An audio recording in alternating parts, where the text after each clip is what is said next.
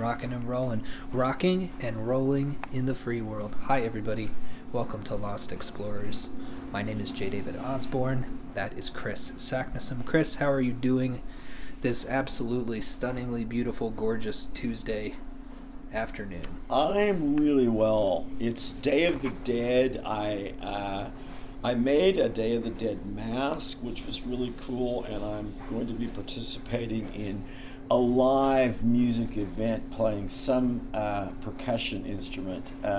It's with some really cool marimba players at one of the Hispanic cultural centers. So they'll be really good, but I get to play along. But I did have a real moment last night, if I could just share. It's a sort of Jungian synchronicity, dream logic, and it's about piracy, which we're going to get to. All right. One of the really important writers in this whole game is Raphael Sabatini, who's a great adventure writer. He wrote Scaramouche, Captain Blood. Can you imagine for a moment what it would have been like to be their opening night of Captain Blood with Errol Flynn in a small Kansas town? You know, I don't think I can imagine that, actually. I think that's too... we've had too much entertainment to go back to that point, and I wonder about our ability to think about 400 years ago as these revised historians of today, these woke folks think they can. But anyway, I decided I was going to check out The Seahawk, which is another book written by Sabatini and another Errol Flynn movie, often thought to be better than Captain Blood even. And it is just a ripper of a movie. 1940, absolutely fantastic. But I'm watching it, and Claude Rains, the wonderful Claude Rains from Casablanca and The Invisible Man, he is playing a really insidious Spanish ambassador who's visiting the Queen and gets kidnapped along the way by Errol Flynn, the pirate, the English privateer in the story. And I'm watching Claude Rains and I think, look, this is not just me. He or the makeup team and the costumers are channeling Margaret Hamilton in The Wicked Witch of the West role of The Wizard of Oz. I said, I'm not mistaking this. And I got so obsessed with it, I paused the movie and went and did some, looked at some photographs of Margaret Hamilton, and I wanted to print some out and, compare them, right? And I thought, look, that's a lot of stuff to get to. So I go back to The Seahawk, having just seen all these pictures of Margaret Hamilton as the Wicked Witch. And the last one is she's with the captain of the Flying Monkeys, which terrorized me as a child. I pressed the play button in The Seahawks, and we're in Queen Elizabeth's court, and a monkey who's on the boat, I'd forgotten about it, a monkey on the boat with Errol Flynn, comes in with a velvet crown hat on, looking so much like the captain of the Flying Monkeys in The Wizard of Oz.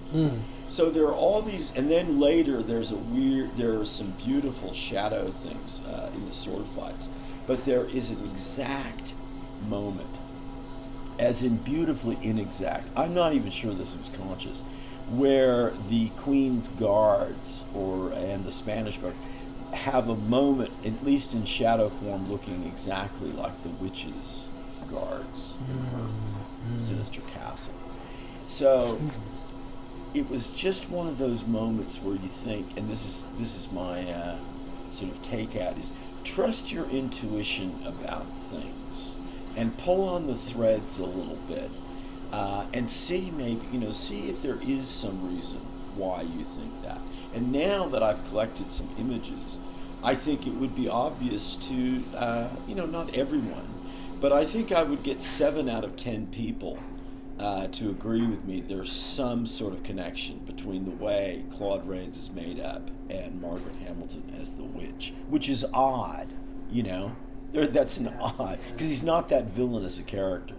Why they chose that, I don't know. But the monkey, and coming in exactly on time, you know?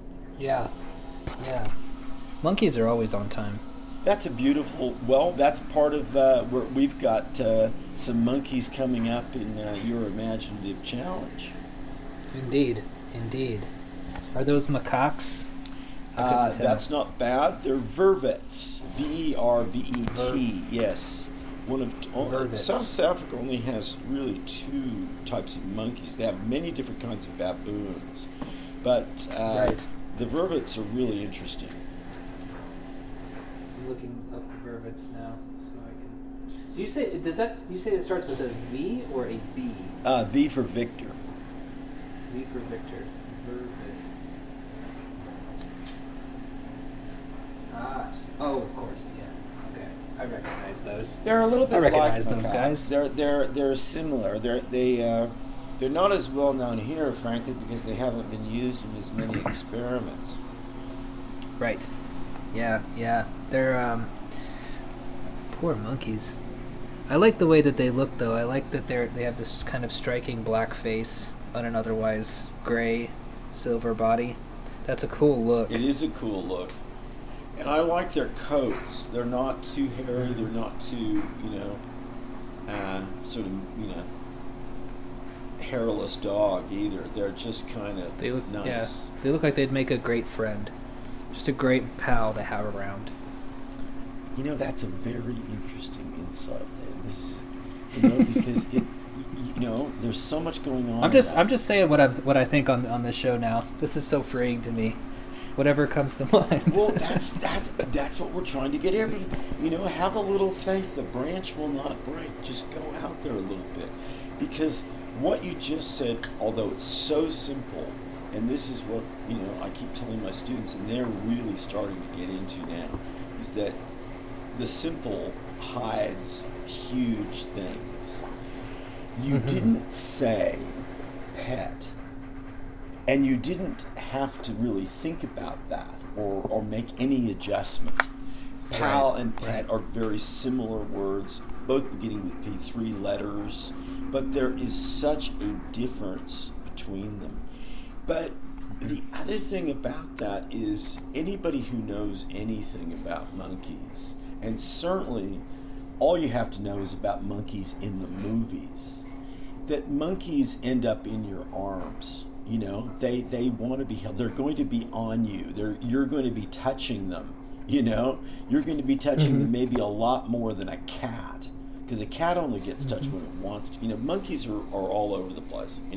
And they're interactive, and that hand-eye coordination, which is so magical, is just naturally attractive to humans. I'm surprised we don't have more monkeys as companion animals, honestly. But that was a really beautiful insight, because there is a kind of, there's a little bit of a concern about hygiene. I mean, when I just made the comment earlier, I like their coats. There are some monkeys that you think, oh, no. And I don't actually like chimps' coats that much. They're kind of weird. I don't like the feel of chimps. No. I think that Jordan Peele's new film, Nope, tapped into every creeping, under-the-surface fear I have of chimps and just exploited it to the nth degree. So I'm done with chimps. Well, not done with them. I don't have anything against them. They just kind of freak me out. They look like they have incel hair, They look like they... That's fantastic. Yeah. Oh, that's a great song title. That wouldn't do like a story or a book, but that would do a great song title. Chimps have incel hair. Oh, speaking of which, do you have a band and an aphorism for us this week? Yeah, I do. Okay. I decided that the idea of band is big enough to occasionally include a solo artist. So we have a solo artist for standing in as the musical act. But she does have a stage name, and her real name is Martha. But her stage name is Riverine, as in Riverine. River I-N-E, Riverine, right? She Love it. can be described as a Rubens-esque young Catherine Zeta-Jones looking. A Rubenesque one, though. Okay. She is a harpist who performs entirely in the nude, except for beautifully ornate Venetian carnival masks. A different one for every gig. And her That's genre awesome. is tantric wellness, ambient new classical. And her first album is called Flesh Tones, and it features solo harp renditions of Welsh folk songs, Eric Satie, and covers of the Eurythmics. Amazing. Riverine. Joanna Newsom meets Enya meets Adele, back when Adele was bigger. Yeah, well, I think you've uncovered my thought process. That those are the footprints, roughly speaking. Yeah, nice. Or maybe Lizzo would be a better comparison because she's so well known for her flute playing. Just a bizarre skill for a pop star to have, to be able to play a flute like that. And it's a strange image to see too. Just a big woman wearing very little clothes, playing a hallowed treasure of American history. I thought that was really beautiful image magic in its own way. Well, I have problems with the glorification of extreme weight, but I really do have some interest in her. For one, I keep seeing her. She's always around when I'm online. So she gets a lot of ads and PR, and she's getting a lot of attention. And I think that's kind of remarkable. I did see her in a funny, I think it's an SNL skit. I don't watch the whole thing, but the three guys who were in one segment were trying to write a comedy sketch for her, and they were just a series of failures until they hit on Horny Zookeeper. And she did look kind of cute in a safari suit and pith helmet, sort of doing a kind of, it was, she's got some comic chops there that I just don't like sort of the political correctness angle. But that's often maybe how she's manipulated. I think so. I think that she's got the star power and that third thing, that X factor that makes famous people famous, and I just feel that corporations who would I've told you about this when there was a sort of meme campaign on Twitter to say that there's that any kind of food discrimination is racist. Yeah. And it was spearheaded by a woman who worked for Chips Ahoy. I think that you hit the nail on the head when you said that's how she has been sort of adopted into. I mean, I don't really know, nor do I care what her feelings are. I'm assuming she's happy with the way that she is. That doesn't mean that it's healthy, but I'm assuming that she's fine with it. But I also have a hard time believing that people who are that rich really care about anything besides becoming more rich. And you know what? More power to them. Good for you. Go get your bag, as the kids say these days. Well, here's the way to think of these people. The celebrity idea, because earlier in the series we talked quite a bit about the role of celebrity, from mythological origins to very tabloid, down and dirty today. But I think if we take these people not as individuals and we just see them as corporations, and we forget the corporation, corporate body, they're really not just, they're not people as we know them. They're corporations, and I think an extension of that is maybe to think of them as kind of investment funds, like unit trusts. And it's very hard. You have to do a lot of research to peel out who's invested in one of these, mutual funds. It could be the cartels. It could be anybody.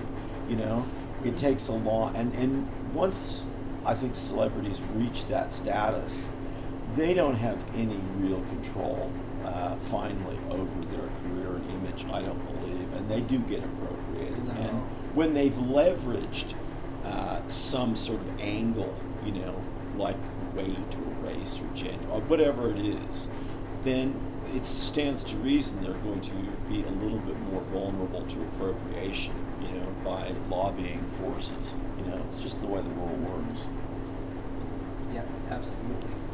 What would be the aphorism of the day? Oh, okay. Well, I'm ready. And I'm really,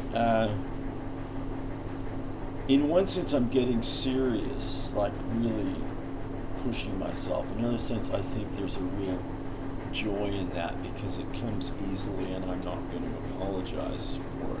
So here it is, and it is a little bit, it's a little bit heavy, a little bit writerly. We rebel against embodiment and yet embrace mutation. And so we are turning into chimeric algorithms in electromagnetic air, or plus-size sphinxes with no temples to guard. Whoa. Yeah. Whoa. Hold the fucking fuck. That's a banger there at the end. So we are avoiding I don't think you used the word rebelling against embodiment. Yes, I We're did. Avoiding, yeah. We're you rebelling did. against it. We're outright rebelling. We're not just avoiding. We're rebelling against it. While at the same time embracing transformation. Yeah. Hold on. Let me get this mutation, hold on, but transformation would be that's fun. Well, because I'm thinking about it in terms of trans Yes. people. I think is where my head went to. Yeah. But drugs, I do surgery, like new mutations. identities. Yep. Yeah. Yeah, all of that. Okay. Cool. So we are. Say it for me one more time. Just the whole thing, please. This is so beautiful. I want to talk about this. Thank you. Okay. We rebel against embodiment and yet embrace mutation. And so we are turning into chimeric algorithms in electromagnetic air, or plus-sized sphinxes with no temples to guard. Plus-size sphinxes with no temple to guard. Wow. That's you outdid yourself with this one. That is such an. What else can you really say but that we're turning into plus-size sphinxes with no temple to guard? That's pretty much it, isn't it? This is the new groove. I'm in a really excited groove, and I think this show has really been a part of it. But I feel really coming to terms with myself and relaxing and just letting it rip a little bit, and in ways that I really enjoy that seem to just come very, instinctively. So I think that's a real message to everyone, is just let a little bit of that sense of intuitive living come through. We hear all about artificial intelligence. You never hear the phrase artificial intuition. There's a reason for that. Yeah. Whoa. Let me write that down. See, I just can't. I can't help it now. And you're a part of this exciting process, so I hold you responsible. But I'm saying to anybody who asks about artificial intelligence from now on, I'm going to say, yeah, big deal. Wake me up when they come up with artificial intuition. That's going to be the mic drop line. It's a big insight, and it ties together some really interesting people and sources as background support for that. If you roll that out as a kind of hyper thesis, and it really is worth then extrapolating, speculating, developing, mining, and there's a lot of interesting room to go there, and it gets certainly into language, into the future of writing. I think we could do something really cool on that in a workshop sense, you know? I think so too. I think that there's so many possibilities in terms. Well, okay, let me back up first, because between your aphorism and what I was telling you about on the phone before we started recording, for listeners, I have started to fill my free time because I just cannot, for the life of me, imagine being on my deathbed and having to review how much time I spent looking at people argue about Elon Musk. I would, I'd already be dying, but if I wasn't dying, I'd probably kill myself. So I've decided instead to get an app called Anki, where you can download different flashcards, and I've been reviewing geography, Spanish, and Japanese.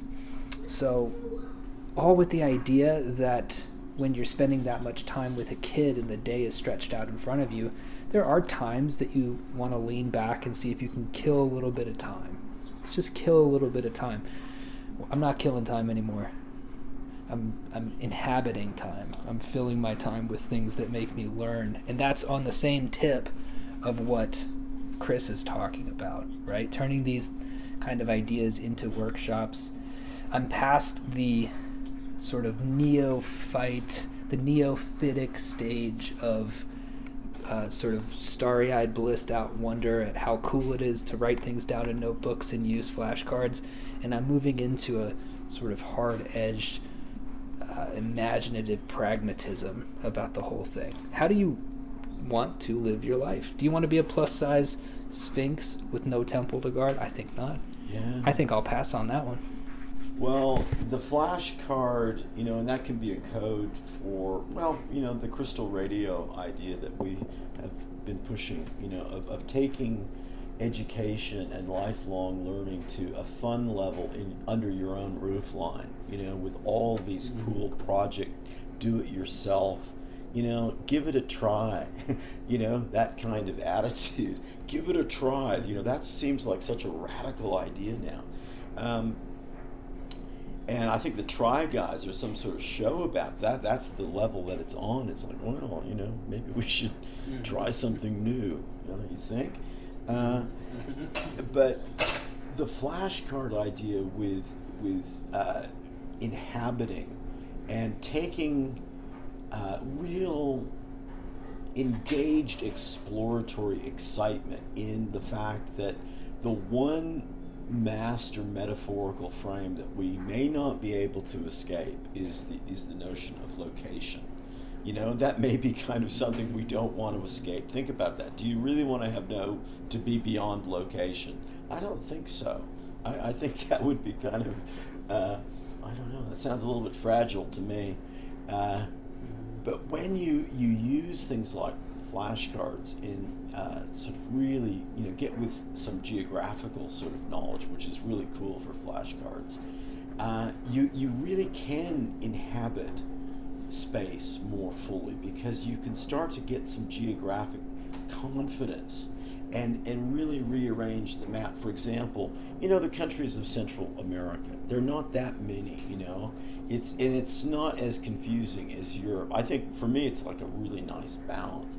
But when you get really familiar with that, and then you can link the names to a visualization of the map, you can actually start rearranging those puzzle pieces, physically, and then still put them back together, because you're really in touch with the knowledge now. You've got that to you've got it to an intuitive level. Right. You can start to play with it, Absolutely. Well, for everybody at home, you might have heard me hint at this, but this is the first time Chris has sent me a photographic hint of what my imaginative challenge was to be, and I'm instructed to be looking at it. Yep. So I have it called up here on my phone. It is a picture of some sort of bush, trees perhaps, the tops of trees against a cloudy, rainy sky with 4 vervets. 3 of them are in a group. One of them is off to the far right-hand side of the picture, looking off into the distance. Maybe a sentry, perhaps an exile. I'm not sure. Well, okay.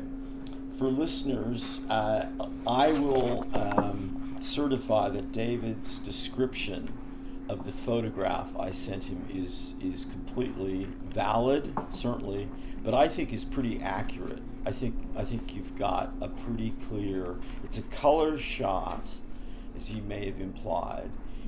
It's in landscape, and it is the tops of trees in the South African bush against a thunder sky. So there's sunlight behind me, the photographer, and a big storm coming. And these monkeys, vervet monkeys, along with baboons, probably the most common in South Africa and Southern Africa. They're sort of white, silver gray, medium-sized monkeys with beautiful black faces. They're pretty just mellow looking. They're not scary like some are. They're not really cute. They're just who they are. They've got a lot of integrity, just without any other element.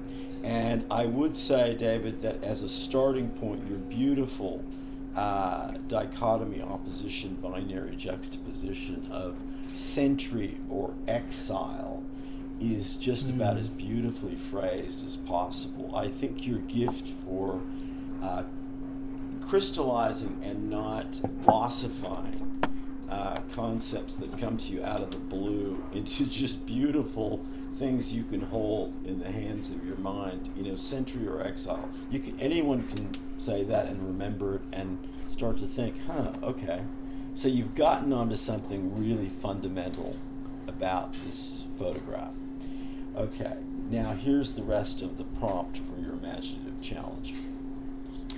This is part of a 5-photo sequence that I took. It's photo number 1. Okay, so it's the starting point as far as we're concerned.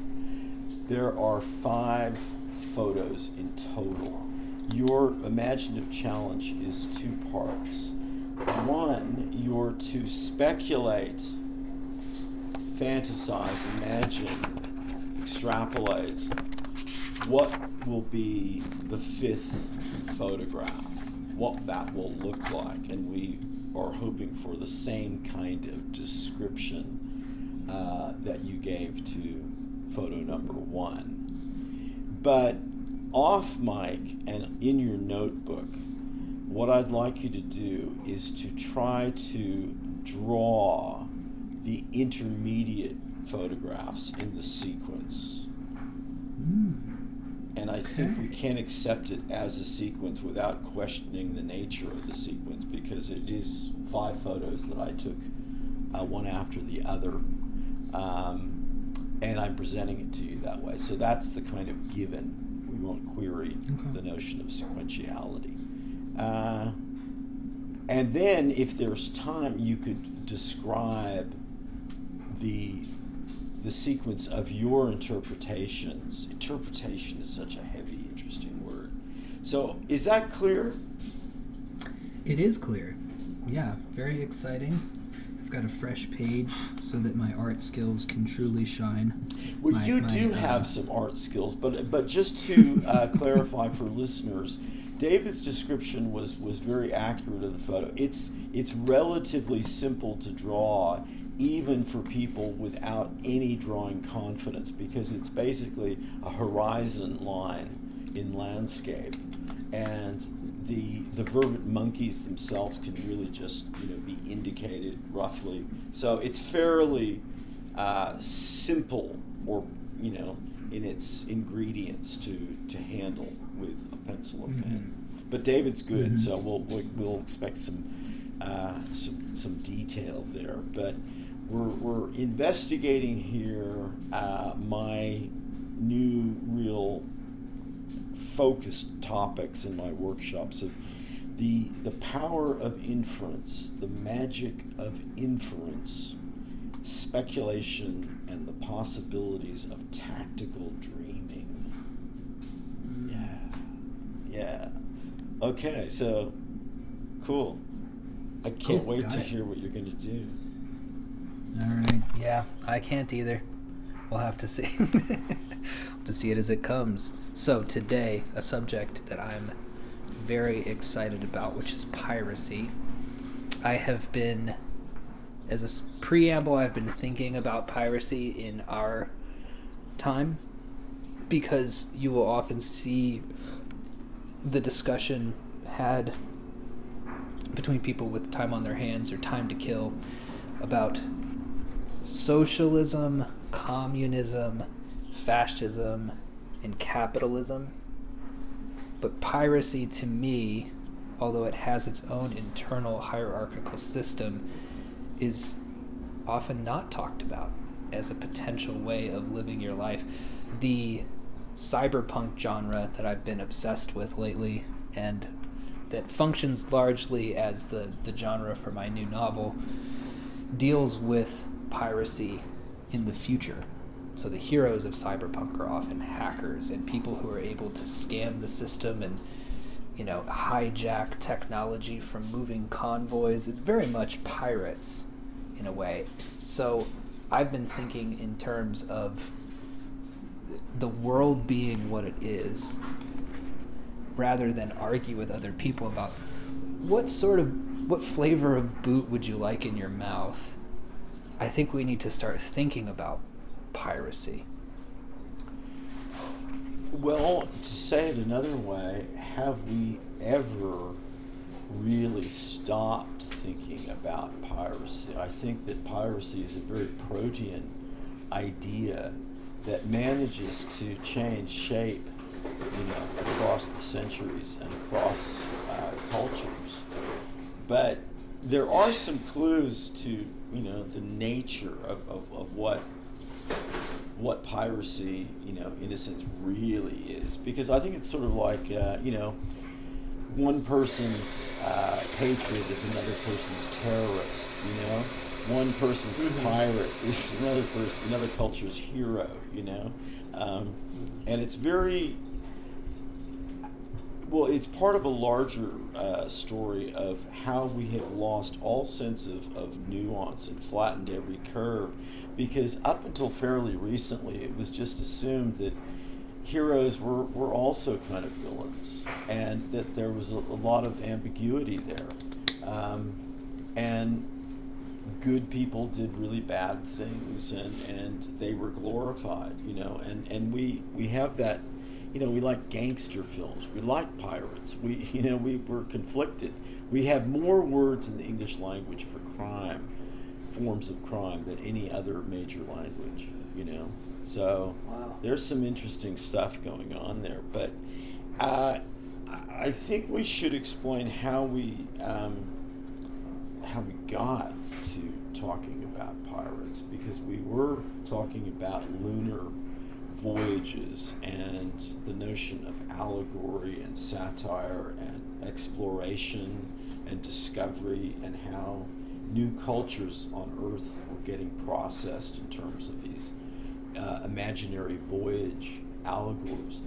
But the reason we got onto that was because of my rediscovery of Daniel Defoe, and along the way of looking at the amazing, Defoe was hugely prolific in his lifetime as a writer, and we really don't know all the stuff he did because everybody used pseudonyms then to avoid censure and getting locked off the Twitter of their time. But he wrote a lot about pirates, and then Halloween was coming up, and then David and I started talking about piracy, and William Burroughs talking about Captain Mission, which is actually misspelled. The original character is Misson, Misson, not Mission, but anyway, it sounds better as Mission. So we got into the whole thing about pirates, and David's looked at the governmental side of it, which I think is a fascinating aspect of this, and it ties in with utopian communities, which is part of our imaginary realm theme. But real utopian communities that were founded on various socio-political principles. There's a lot of interesting stuff, but I thought we should just step back to the history as we know it of piracy, because it's been such a popular theme since the beginning. Do you know what the word pirate means? Where it comes from? That's a good start.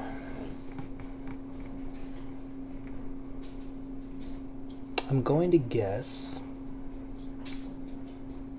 that it's Chinese.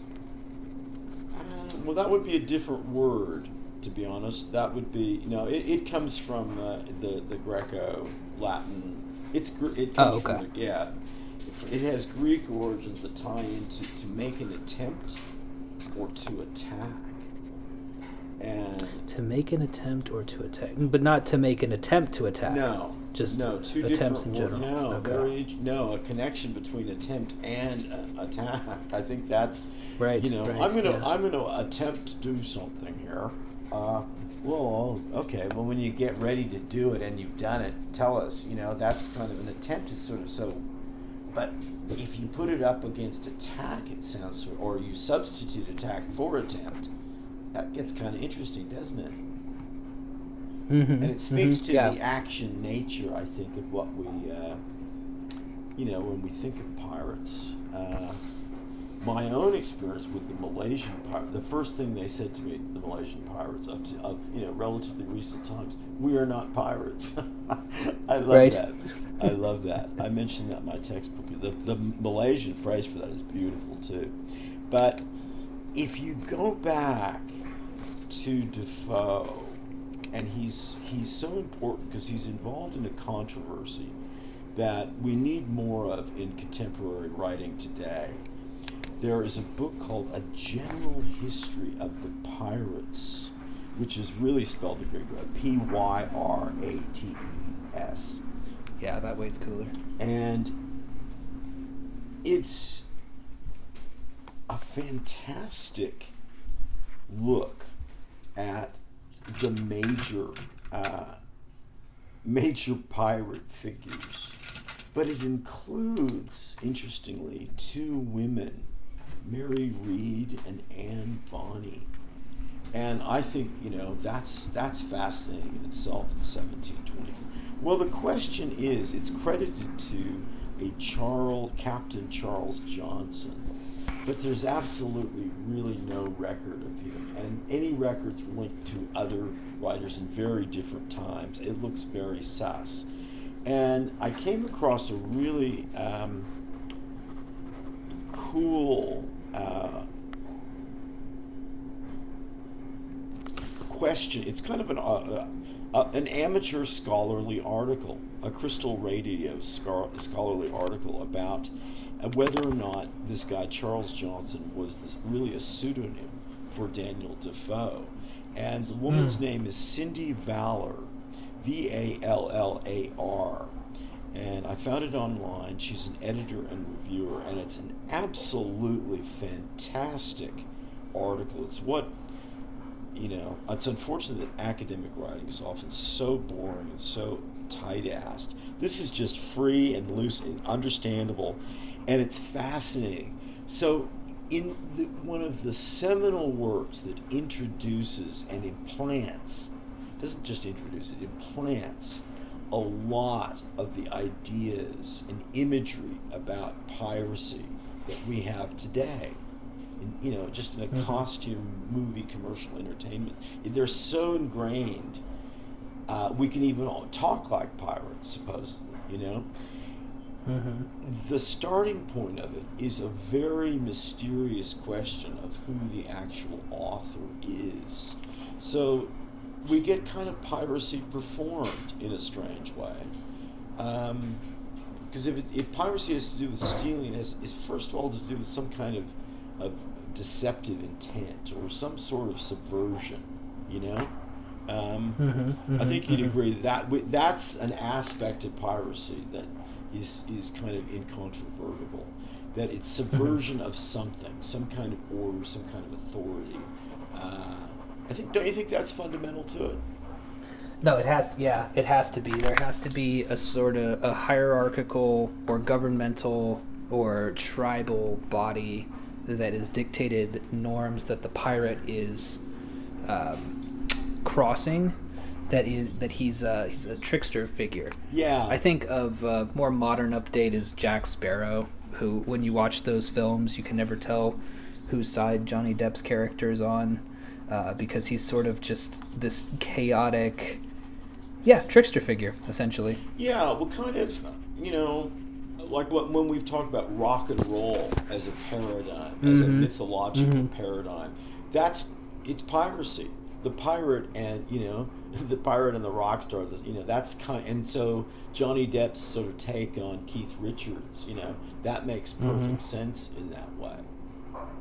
Yeah, and that kind of implies you can't have. And this is what was so wild about the Elizabethan era, that there was really some confusion. Could you have pirates as a navy? Could you have a navy of pirates? Is that possible? Right. Can you have, can rock and roll become parents? Can rock and rollers become parents? And authority figures, or is that a contradiction? It's not just an aging thing. It's the movement up the authority ladder to being in charge. How can the subversive forces run a government be and that's one of the interesting things we'll get to with when the rules are more guidelines, as Jeffrey Rush's character says in the film. No, they're more like the code. It's more like guidelines. Yeah, that's lovely, isn't it? Yeah.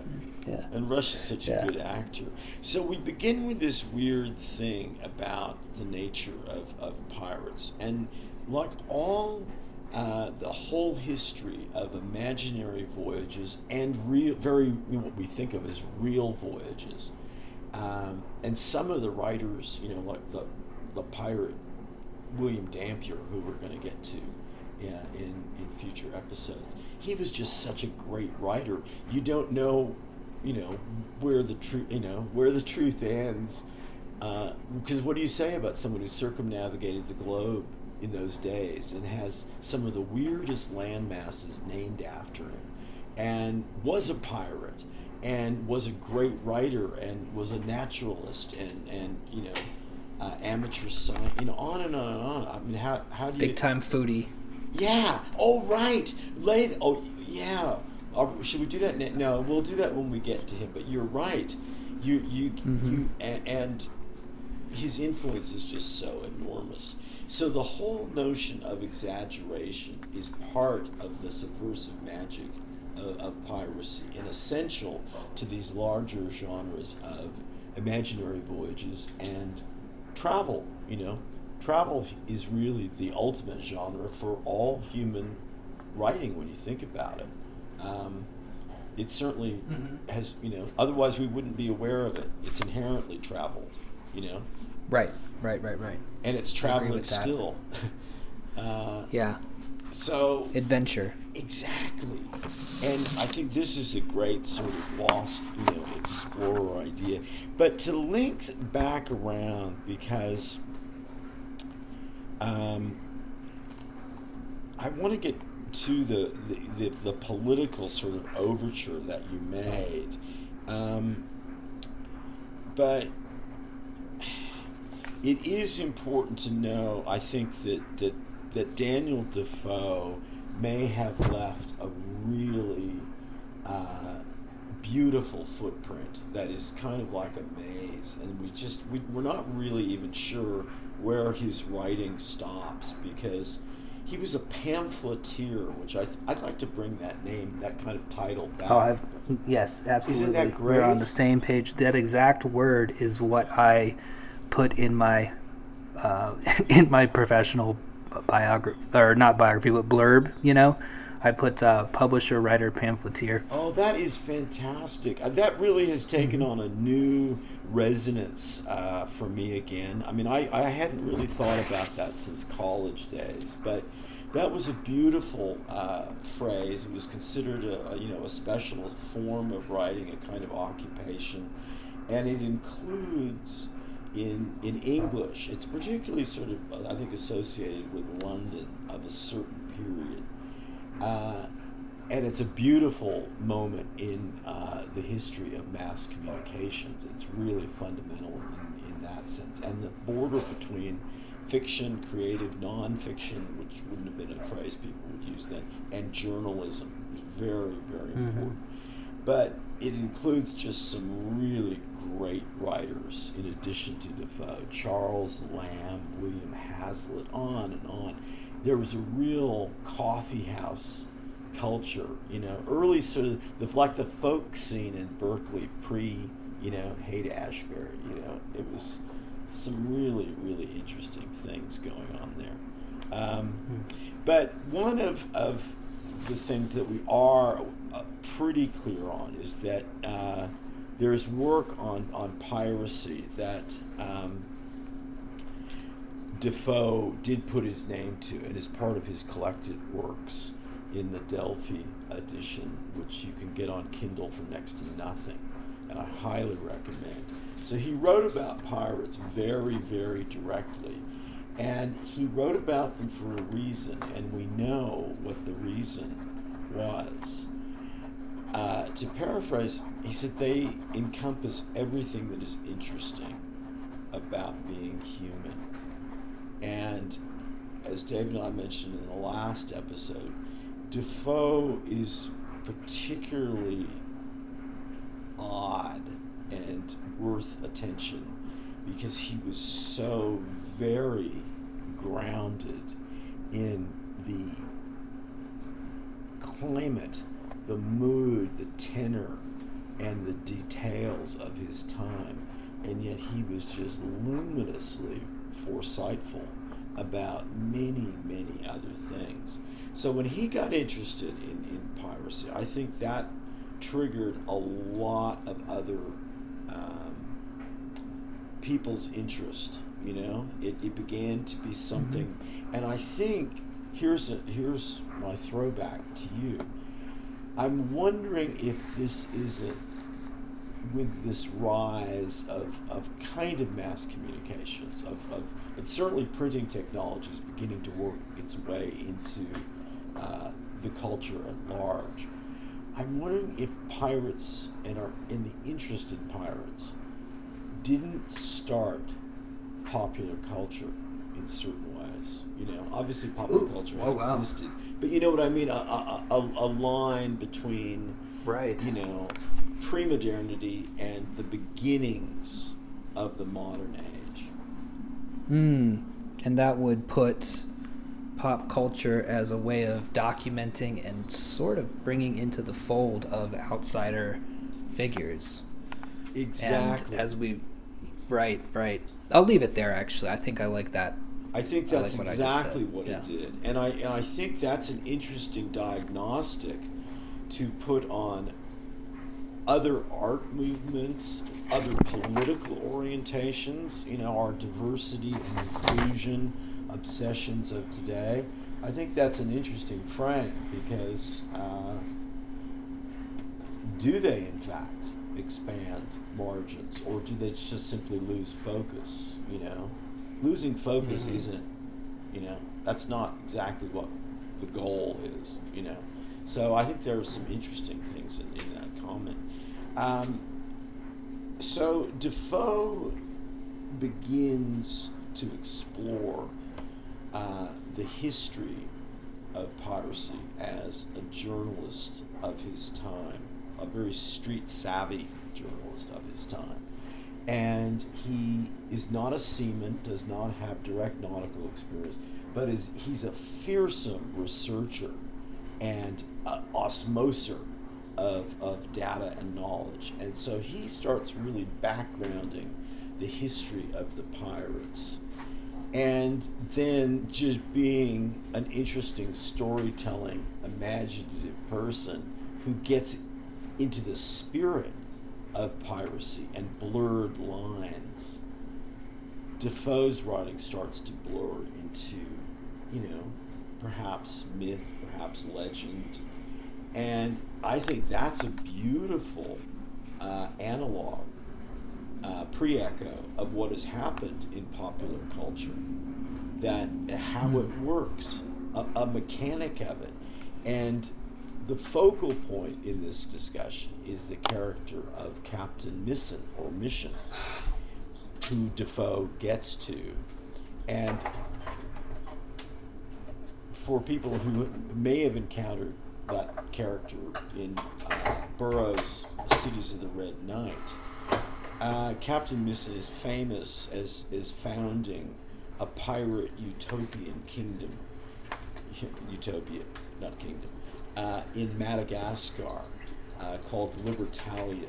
And that is the link back to David's overture about the political nature, or how piracy relates to authority, social participation, and social control.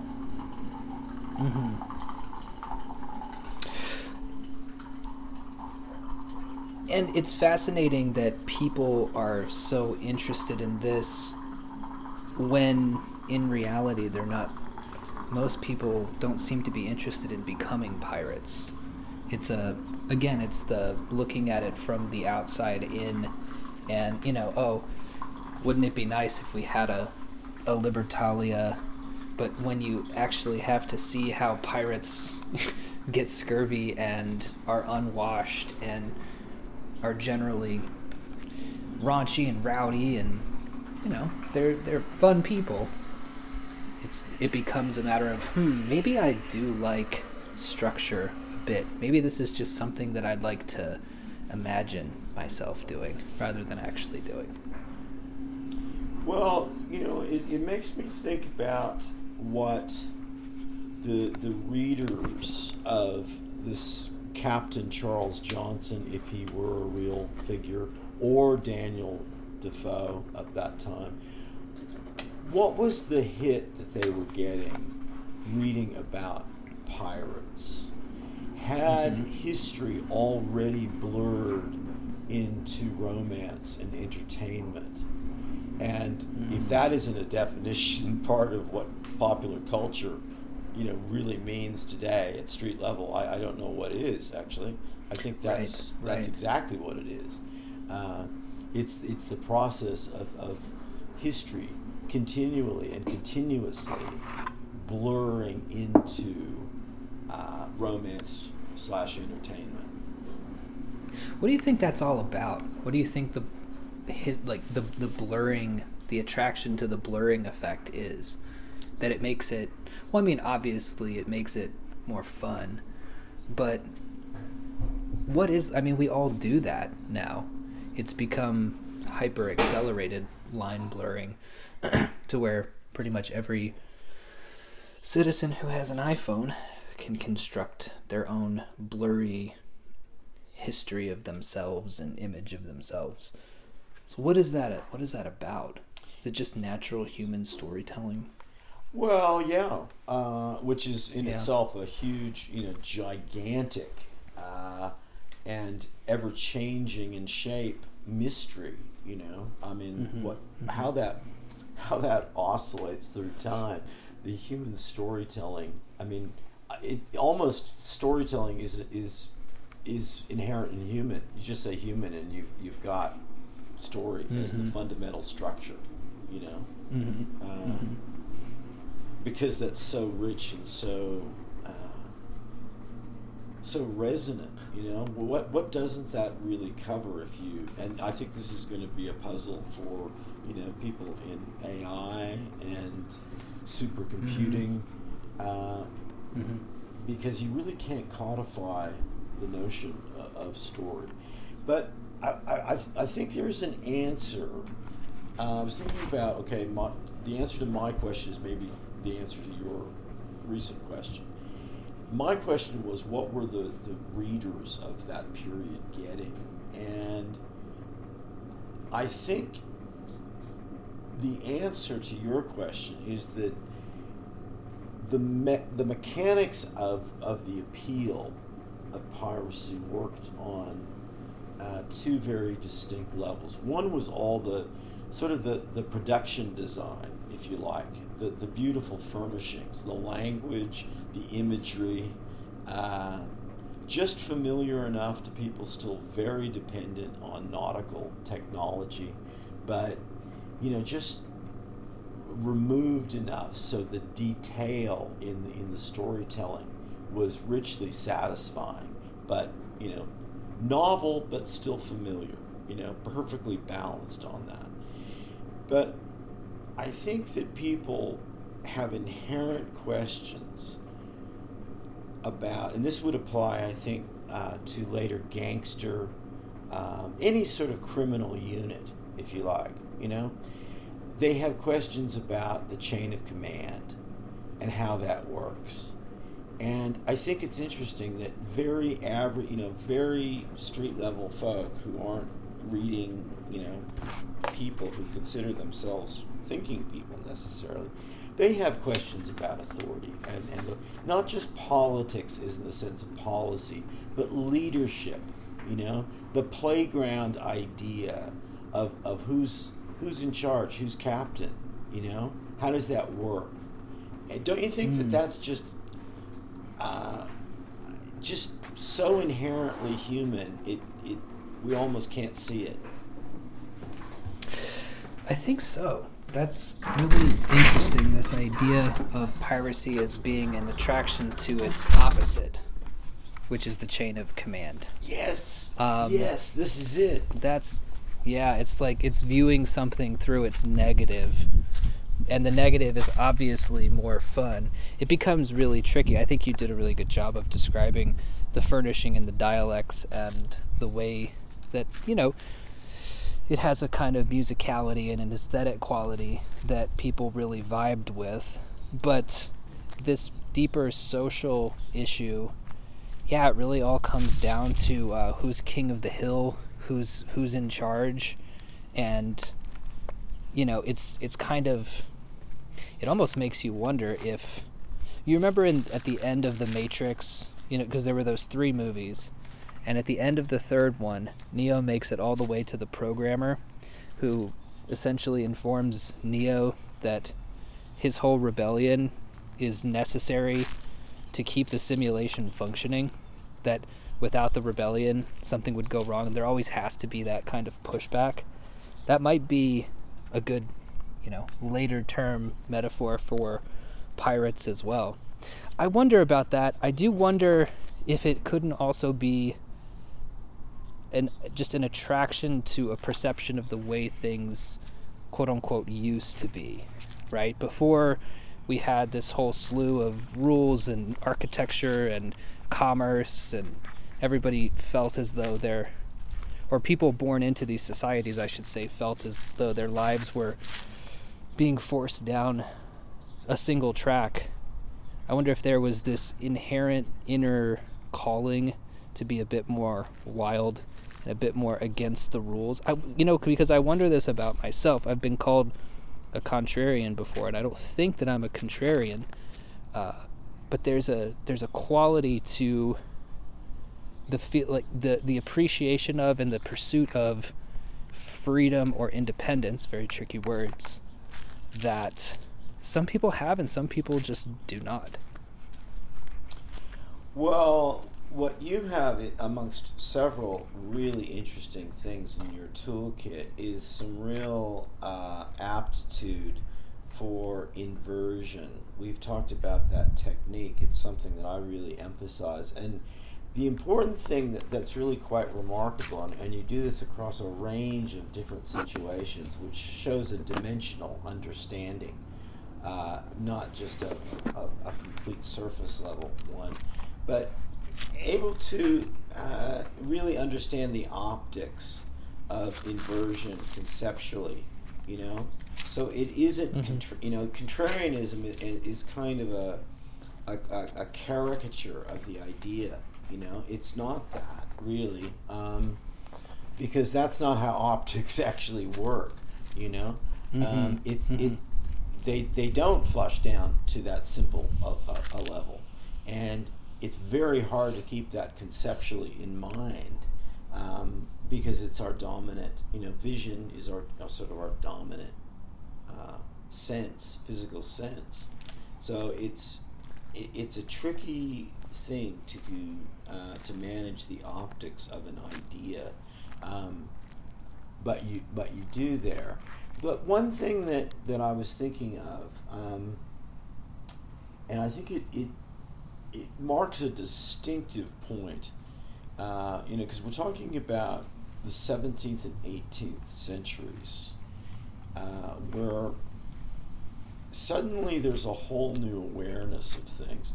And one of the things that Defoe does so brilliantly as a writer, without being boring in any way, and he doesn't hit you over the head with it, but he demonstrates a real understanding of how policy and administration, and therefore bureaucracy, had started to really encumber society. The record keeping. He's really good as a journalist of just showing how already, even in those days of hand printing, copying in that sort of Bartleby the Scrivener sort of, even before that, that was how records were kept. But already the amount of paperwork, real and conceptual, was starting to build up, and that was England. That was just one major center of it. But that was a real starting point for a modern perspective to creep in, that somehow, no matter what you were trying to do, the sheer scale of it, maybe, the sheer numbers of people, whatever, but it has to come down to more a particular mindset.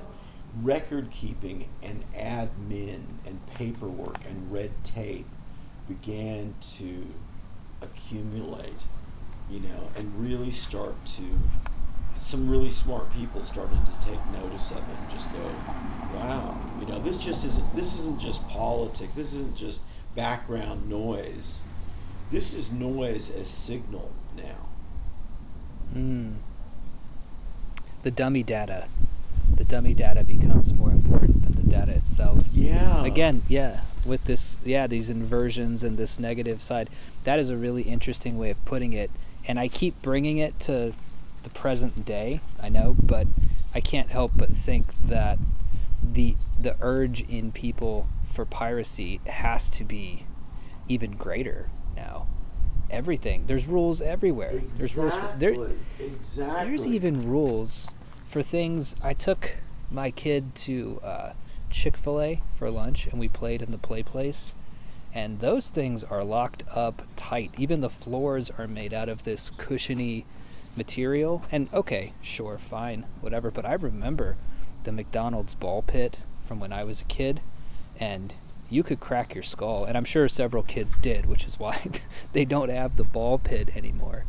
But amongst other reasons. amongst other reasons, right?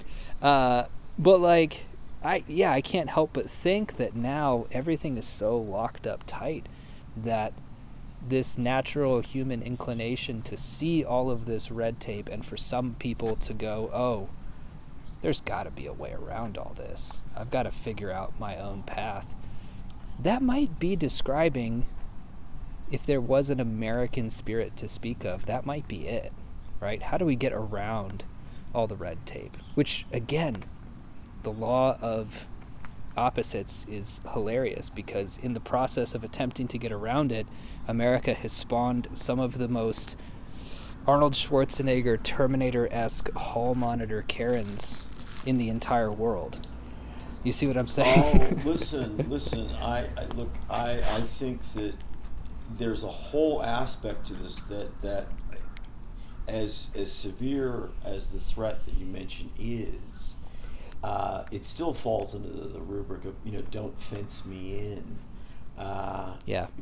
The other side, which is fairly recent and far more pervasive than we would like to think, is surveillance.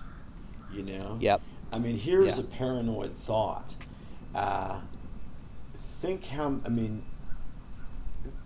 Gus features in photography and video already in ways that you may not have any idea about.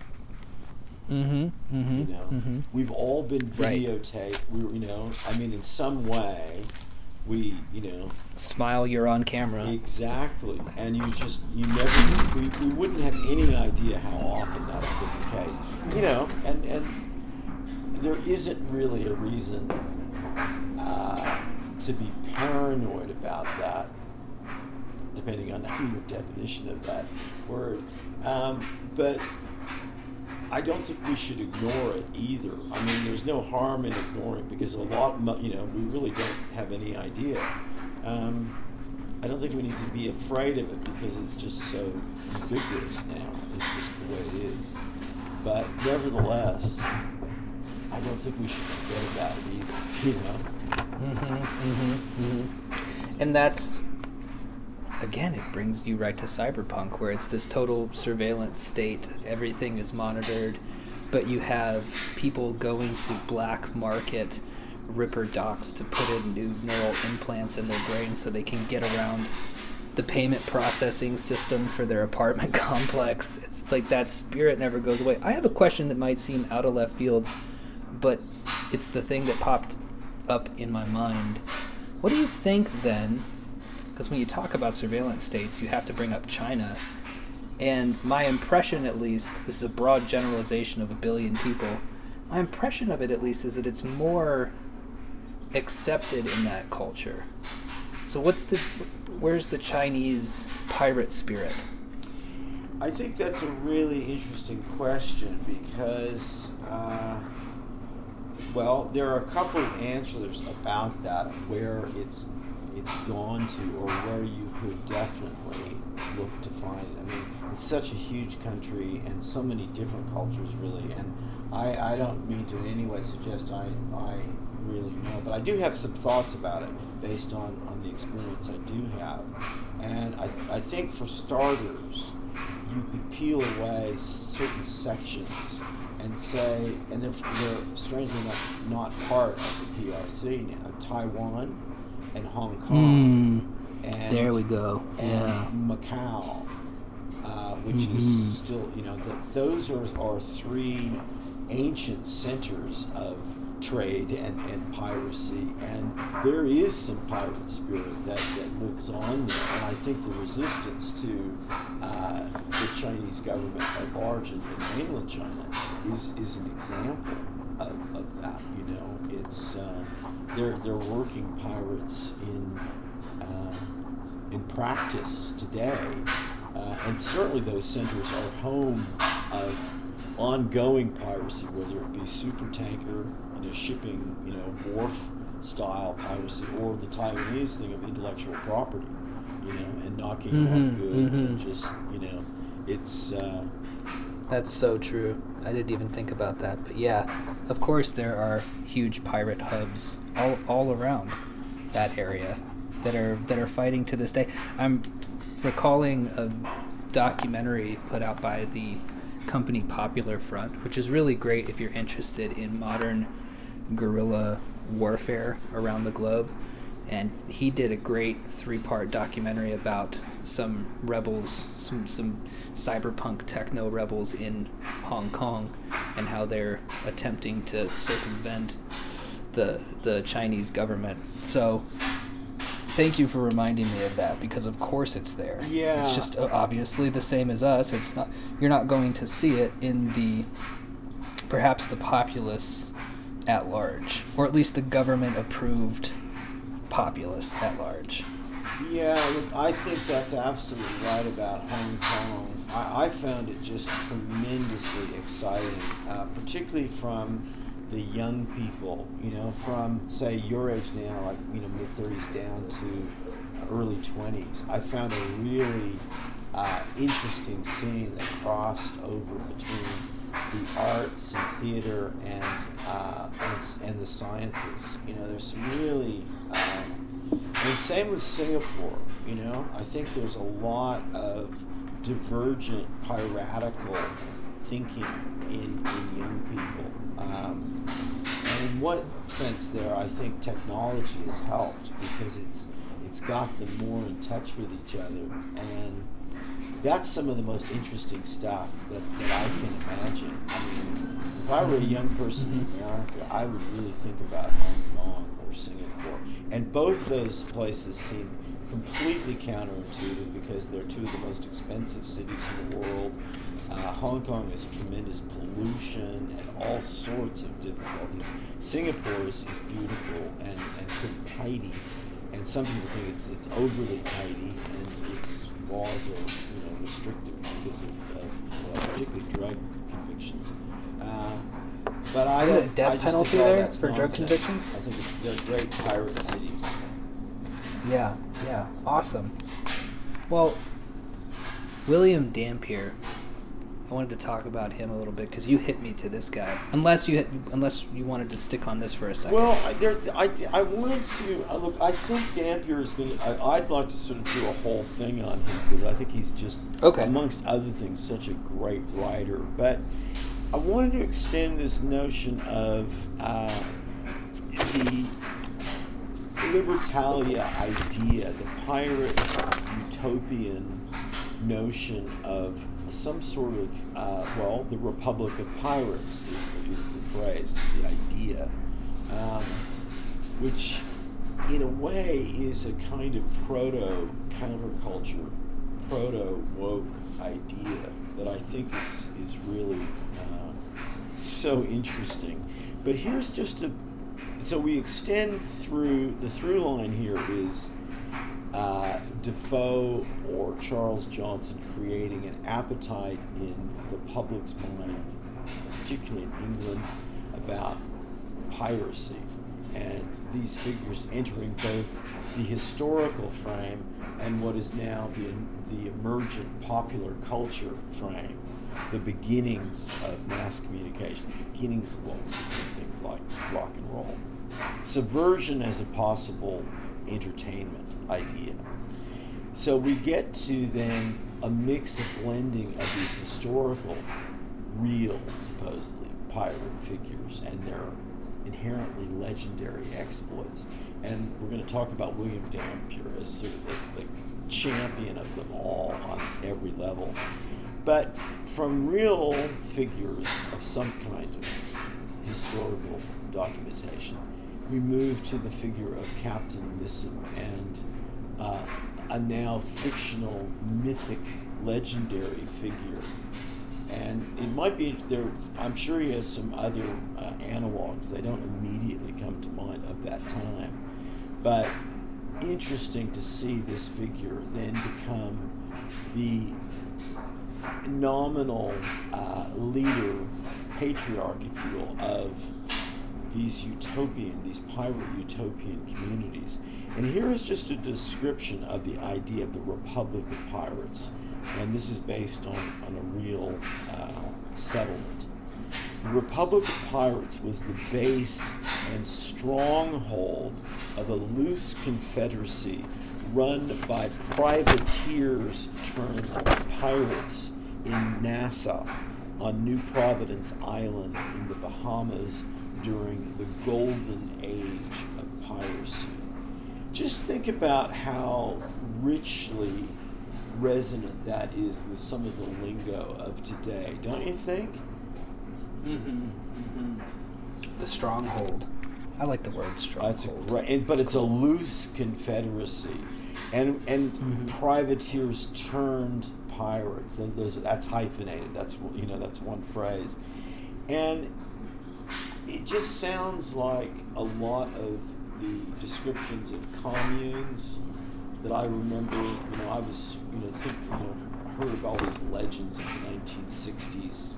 Growing up in Berkeley and Oakland, and a lot of them, really had dwindled away, or they were really religious cult. There was all of this question about how people organize themselves, and is there an alternative to the cutthroat?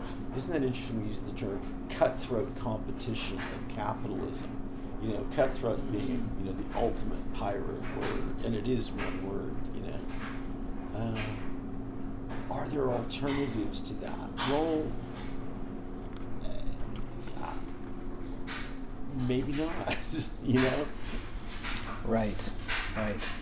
Yeah, I think that is going to make a comeback in a serious way once people can divorce themselves from the ideas of these massive collections of people.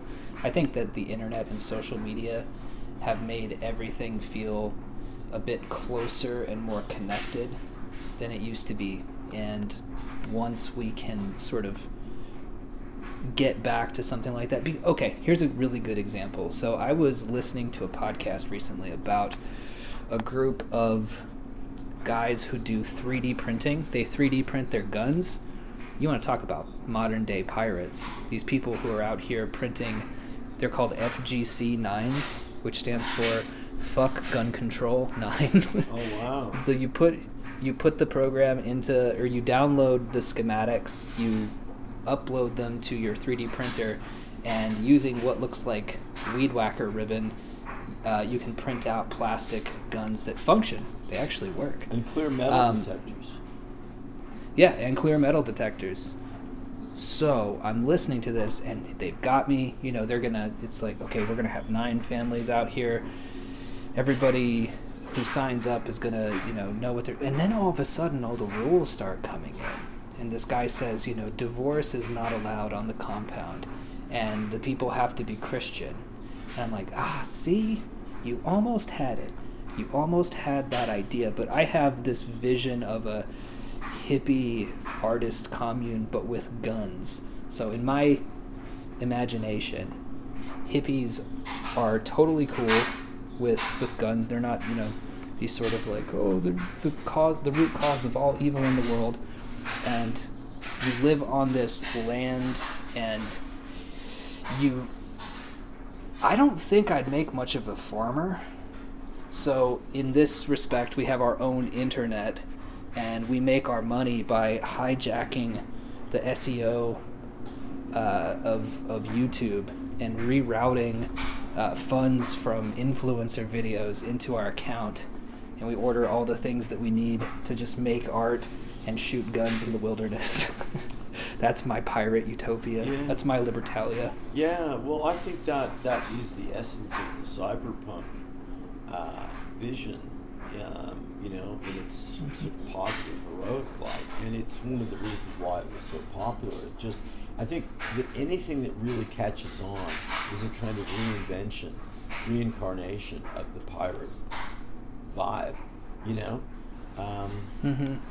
And that's at least the starting point of everything. Whether or not it remains that this is the problem with it, and I think it's part of the strangely frustrating appeal of piracy is this question of, well, what happens when subversion becomes the norm, And every art movement I think that you and I have ever been interested in has run into that problem, Yes, right. It's how do you how do you keep on the edge? How do you keep out there? How long? I mean, there are so many aspects to it. Like, how long can Bruce Springsteen sing about, the working man, when he's got a few houses worth $14-15 million, not just one, but a few. Rappers, I think, have a solution to this, which is you lose it all in illicit dice games. Yeah. Rappers are the last pirates, Okay, I made $2 million off this record contract. Let's hit the block and shake some dice up. While we were talking, I was looking at the Wikipedia for a general history of pirates, and I really liked this quote from Caraccioli. Am I saying that correctly? Yeah. Caraccioli. It says, he gradually converted Misson and a sizable portion of the rest of the crew to his way of thinking. And this is the quote. He fell upon government and showed that every man was born free and had as much right to what would support him as to the air he respired, that the vast difference betwixt man and man, the one wallowing in luxury and the other in the most pinching necessity, was owing only to avarice and ambition on the one hand, and a pusillanimous subjection on the other. Oh, that's a cool quote. That is a cool That's a cool quote. That is a cool quote. Well, see, it's all really starting, and it's the golden age of piracy, which is historically defined as the 1650s to the 1730s. We'll cross-reference that against particularly the major sea powers, intellectual history of that time: England, Portugal, the Netherlands, Spain. It's really, there's so much stuff that is just churning around there. We think we have some stuff going on today. We really, it's so disappointing to think that people walking around think they live in interesting times. I'm not saying they're not, interesting or really complicated and messed up, because they are. But I think it's astonishing that people can think that other eras haven't dealt with the equal of that, if not the greater. But it's this strange notion of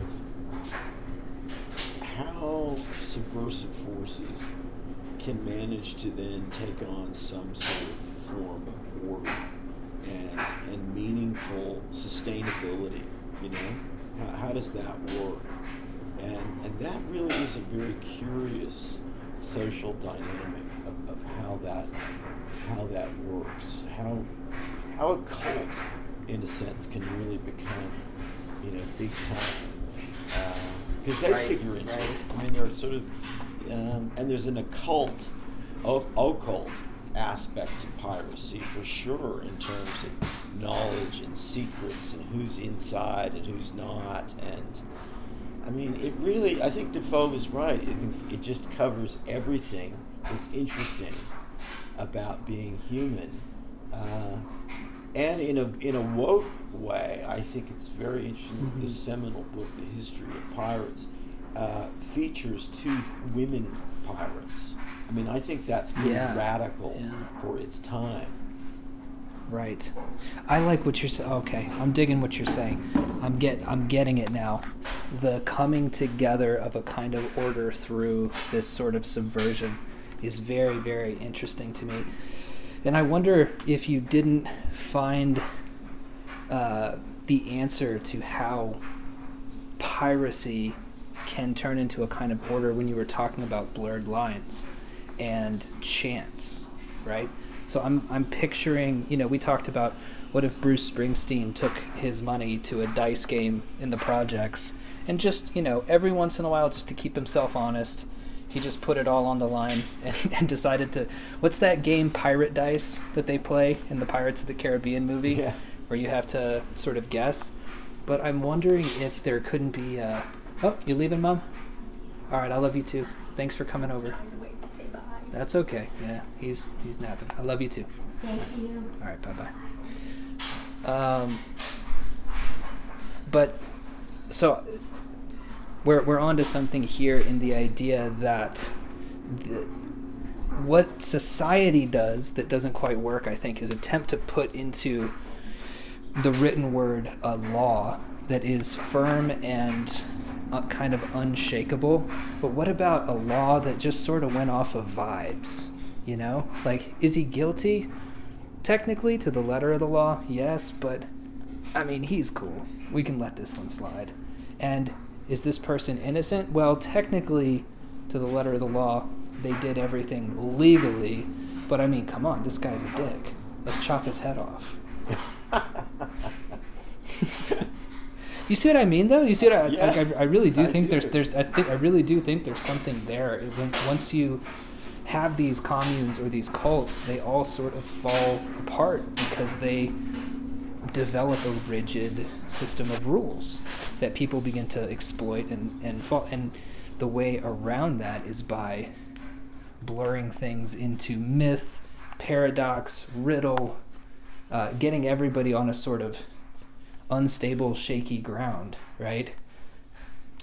That's a beautiful way to put it. Yeah, that's exactly right. And that's a very complicated thing to dynamically perform, and it really gets to our deeper questions about the nature of culture, and whether or not nature is in permanent and inherent conflict with culture, if that's inherent in the definition. of culture. That oscillation between nature and culture has been really the theme that we've explored, across all the episodes to date. And piracy is, I think, we're beginning to get some optics together, to look at this, because it does, as Defoe says, cut across everything that is interesting about human psychology and group dynamics. That's what we quickly get to, is how a unit of people organizes themselves. And if they're, we have other expressions, no honor among thieves. Well, how would that work? I mean, you'd never be able to go to sleep, would you? That doesn't sound like a well-organized criminal machine. So there's got to be some confidence. There's got to be some trust. And so people start wondering about that. And of course, that links back to all of us in our romantic sexual relationships. How do we trust? No honor among thieves. It's just like, so we're embedded in this matrix of pirate fascination, whether we really like it or not. Yeah. Wow. Yeah, well, this has given me a ton to think about. I really like this idea of looking deeply into what it is about pirates that people are interested in the first place. And to your point about, okay, well, how do you sleep when the law of the land is no honor amongst thieves? What about that Geoffrey Rush line? It's just more like guidelines. Yeah. If you kind of get that everybody's agreeing to something until they're not agreeing to it anymore, it is more, you do have to sleep with one eye open. That's the trade-off that you make, right? Because if you get to be free, other people have to get to be free also. So there is a little bit of shaky ground involved in that, right? But that might be the trade-off that you have to make. Well, in a positive way, you might have just sketched out another kind of genius. We have all these, identified forms of learning, and therefore forms of aptitude and capability. You're good with numbers, or you're good with spatial relationships, or, on and on. But there is, and we know of people historically, we probably know people in our own lives that are social geniuses in a certain way.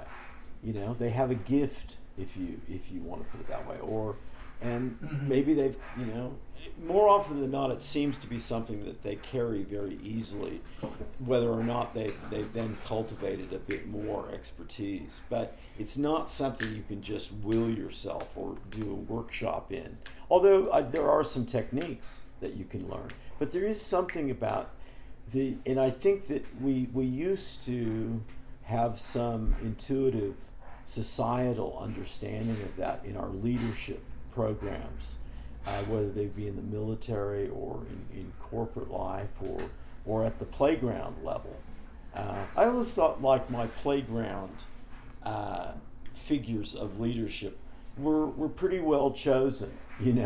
I think that they were they may not have stayed that way, and Bruce Springsteen may end up writing songs about what happened to that guy who was the playground hero. But there is something about leadership that we just don't want to talk about anymore. And that may give us some more room to develop the pirate theme. And certainly the discussion of William Dampier is just phenomenally interesting. The range of expertise and just aspects of life that he was engaged in is an inspiring model for everyone, Absolutely. And I do think that episode will contain perhaps the key to unlock this whole thing, because some stuff clicked for me that I wrote down because I want to save it for that wider discussion. But a lot of this just clicked for me. I think we're on to something, We're on to something here. And, just watching this Errol Flynn movie I'm reminded of how many industries a single ship of that time would have incorporated into its operation. But one of the key ones, which we never give any thought to anymore, is rope making. You know, think about seriously about the technology and the sociality of performing the industrial level almost creation of rope in terms of quantity. Yeah. Pre-industrial process, really. An amazing thing. But I think that what we were starting to do is kind of unravel a really interesting rope of ideas that goes back to the very first things we were talking about. The nature of culture, is that a contradiction? Is that a fundamental problem? Somewhere between that oscillation is the critical practice of piracy. I would hit us. So you've got a range of ways to go with this, of how you can go to number 5 and work backwards. I'm going to leave it up to you, but we want to get both those things. Well, what I'll do here is I will text you my drawings. Oh, this is great. We'll have to, This is exciting because you really are pretty good at drawing. I like your style. It suits you. It's. let's see here. Let me turn these around. For the listeners, I'm having to readjust because for whatever reason it's decided to make these vertical instead of horizontal. You know, my approach to this was relatively simple. I'm very interested to see how this series actually turns out, but I'll still use Storyboard. And in my conception of it, the lone monkey turns and says something to the 3 monkeys to our left. And then this incenses 2 of the monkeys who jump after him. That's the second photo, or I suppose the third photo in the series. The 4th photo is of a fight, where I've drawn a kind of cartoon dust cloud of them fighting. And my perception of the 5th one is that now the 2 monkeys engaged in the fight are standing over the mangled body of their victim, and the monkey that chose to sit it out is the new sentry. So it's a kind of mirror image of the first picture. Okay, geez, this is just phenomenally interesting because every response is really different, and yet is, because it's working with the same frames, you can kind of do a little bit of analysis of the differences, and I'm building up a kind of dimensional sort of calculus or geometry. Geometry is a better way to describe the responses. That's very interesting. Very interesting. Mm-hmm. Okay, you sent me some. Yeah. I've got. Okay, let me have a look. Oh, okay. Oh, all right. And this is just the level of detail. And I'll say to listeners, it's fairly primitive. David has really kept conceptually here, letting the prompt do the work, not. Okay. All right. So when I'm looking at them, the bottom one is sort of the original solo monkey I'm taking, and the others are the others are in that's the last pick. In other words. Right. Yeah. I'm not sure what order they sent you in, but the one that has 2 drawings is the first. Okay. And then the one with the little cloud is the last. Okay. All right. So we've got one monkey in frame and the cloud at the end. Mm-hmm. Okay. Mm-hmm. Mm-hmm. Okay. Well, that's a very interesting starting point. So when you started us off with the opposition of sentry or exile, of this one monkey looking very obviously in the opposite direction to the other 3. Yeah, kind of a despondent guy. He's sort of looking off into the distance, like he's been either rejected to being a sentry or rejected because he's in exile, right? Okay, I like that tonal extrapolation that of how he was feeling. That because I think that is, people say, well, don't anthropomorphize, animals. Well, I just don't know if that. I mean, these are primates, for God's sakes, for starters. And I can tell you, why not?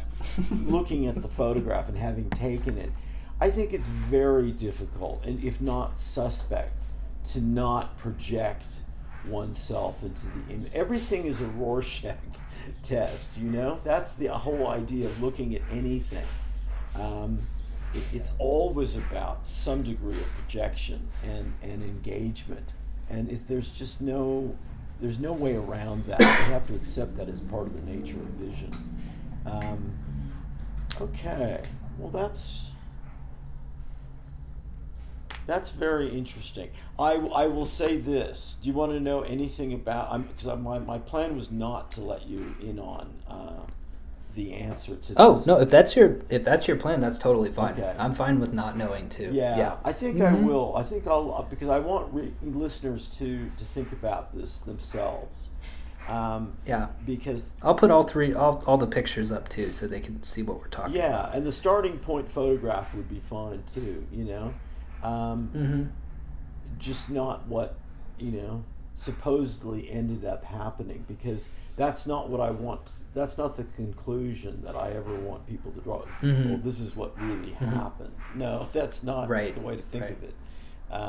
But the exercise is, I think, a really good one. And this, again, goes to the power and the magic of inference. If people really think about that for a moment, it's an important... It's so incredibly important to our definition of intelligence, really, that we just often don't talk about it, and we discourage it. Yeah. But if we think about it just as an extreme gift and focused talent and skill developed over time in speculation and tactical dreaming, I think that's the way to consider it. Excellent. Awesome. Well, do you have a tip and a tool for us? Yeah, the tool, I've been, this is an extension of all of the things that we've been discussing. There's everything connects. But I've been thinking about the notion of dialectic, which in its it does mean different things depending on, Hegelian dialect is one thing, and on and on and on. But if we take it in its rhetorical context of developing a thesis position and then examining an antithesis position and trying to arrive at a synthesis position. We've got the rule of threes, and that sounds like kind of a nice balance, and we sort of do that intuitively. And then the problem is, how do we keep from mediocrity? How do we keep from that being a bland mush of things? It's not really a synthesis, it's just, taking the edge off. That's so often what happens. So I thought, well, let's put all of that aside and let's go for trialectic, just for starters. We'll start with synthesis and we'll extrapolate. We'll use inference from there. But I think taking three, the magic of three, greater than 2 and less than 4, as we say, taking this as just a fundamental prism, lens of analysis for anything. And we can do it with words and concepts. Take, for instance, the triad: pageant, ritual, and ceremony. Now, there are many different words I could have plugged into this, festival could have been plugged in it, but I didn't. I plugged in those 3 because I think if you start analyzing those 3 words, how they connect, how they diverge, you start to form an interesting sort of new picture. And if you are drawing inclined, you might doodle as you do that. And I think you would have a new visualization of the dynamic that is going on between those 3 word concepts. And it's the dynamic that we want to understand with language more fully. We're dealing currently in just general day-to-day life with a lot of artifacts, words as artifacts, as just block building, and block building is not really very satisfying in the end, and it's hopeless in terms of really dealing with organic, dynamic process, and that's what life is. So language is always leaving us frustrated and kind of roped in and imprisoned when we don't need to be. But we need to see dynamic relationships, the fields of energy around language, and to have enough mental energy to engage with that. So that's the tool. Starting with a trialectic approach. Don't go do a pro and con and then arrive at a solution. That's solutionism, as David has been pointing out in a couple of earlier episodes. And it's invariably superficial and creates more problems. That's the goal of solutionism, is to create another problem so you can come up with another solution. And, pretty soon you're chasing your tail, and it's still your tail, Mm-hmm. Exactly. Solutionism is the major problem of our age, and how people argue with this dialectic thinking as though there is some sort of solution that they're going to come to. If it hasn't been proved completely fruitless yet, people will start to be hip to this eventually. Like, what are we even doing here? What is the solution? I'm just very skeptical of solutionism because it always seems to end in somebody going to jail or being killed. That seems to be the end result of a solution. It's most famous with the final solution, right? But the final solution was just the natural progression of solutionism.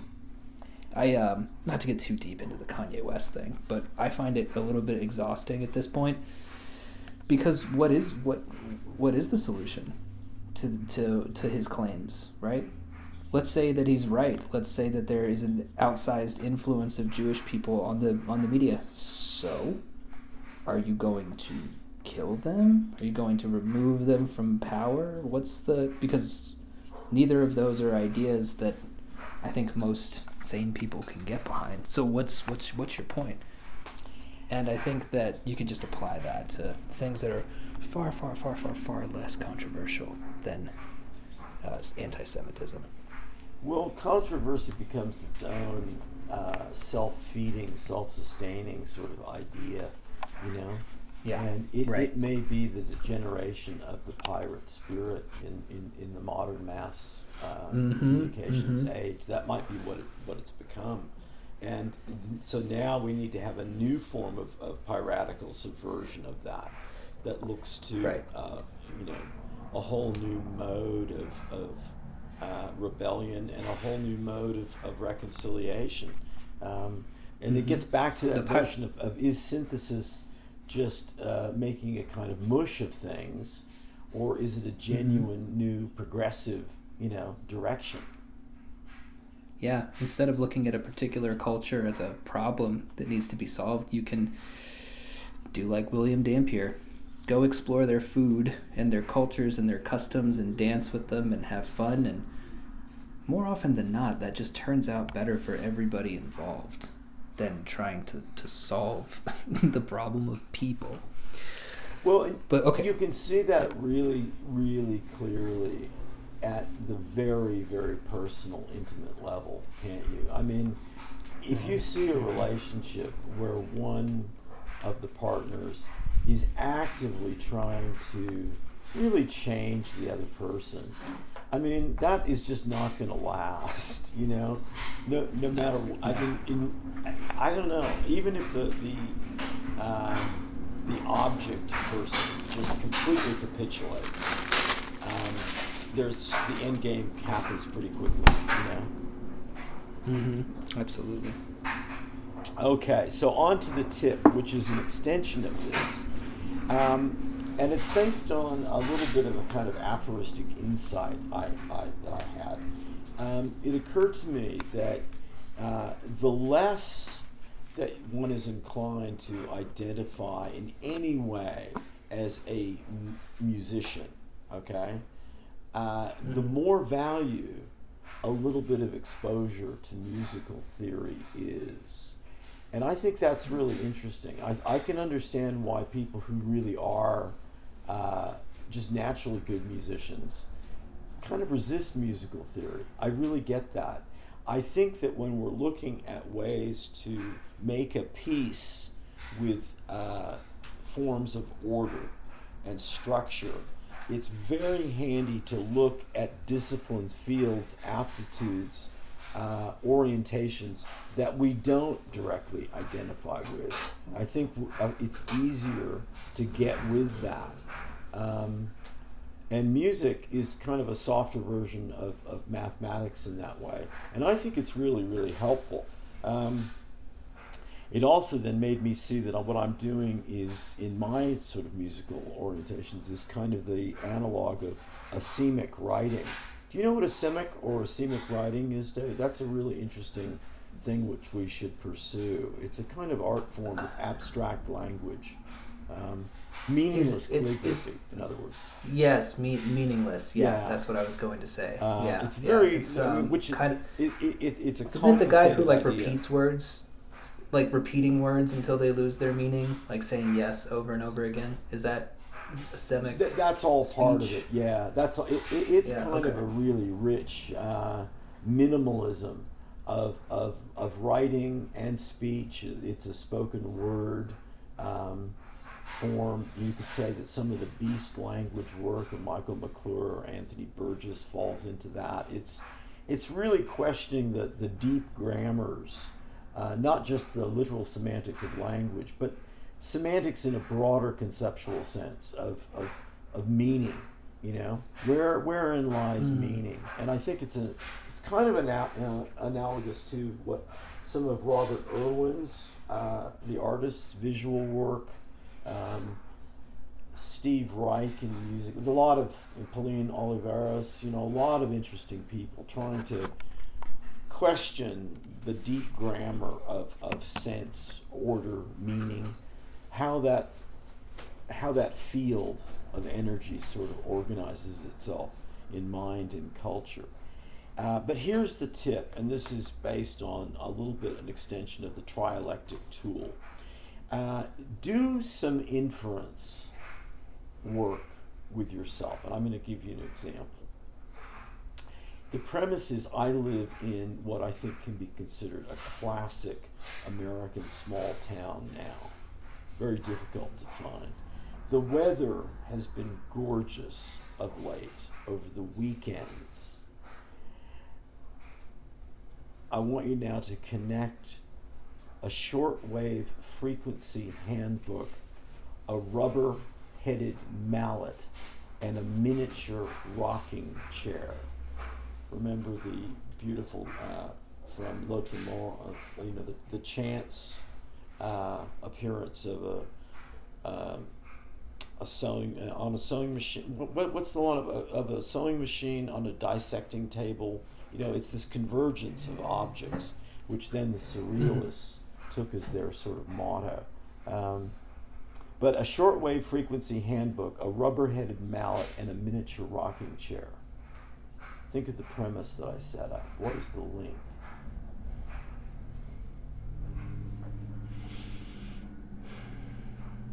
Well, you don't have to have an answer, but that is good inference training. There is a solid answer to this, and speculating on that, how that works, what might. So a shortwave frequency handbook. Can you tell me a little bit about what that is? Is a handbook for how to operate a shortwave frequency radio? It's just I could have said 1957 as the date. So it was just something that for ham radio operators, it was the kind of telephone book of that time. Oh, interesting. Let me think about that. That's too interesting to let go, but I don't know right now.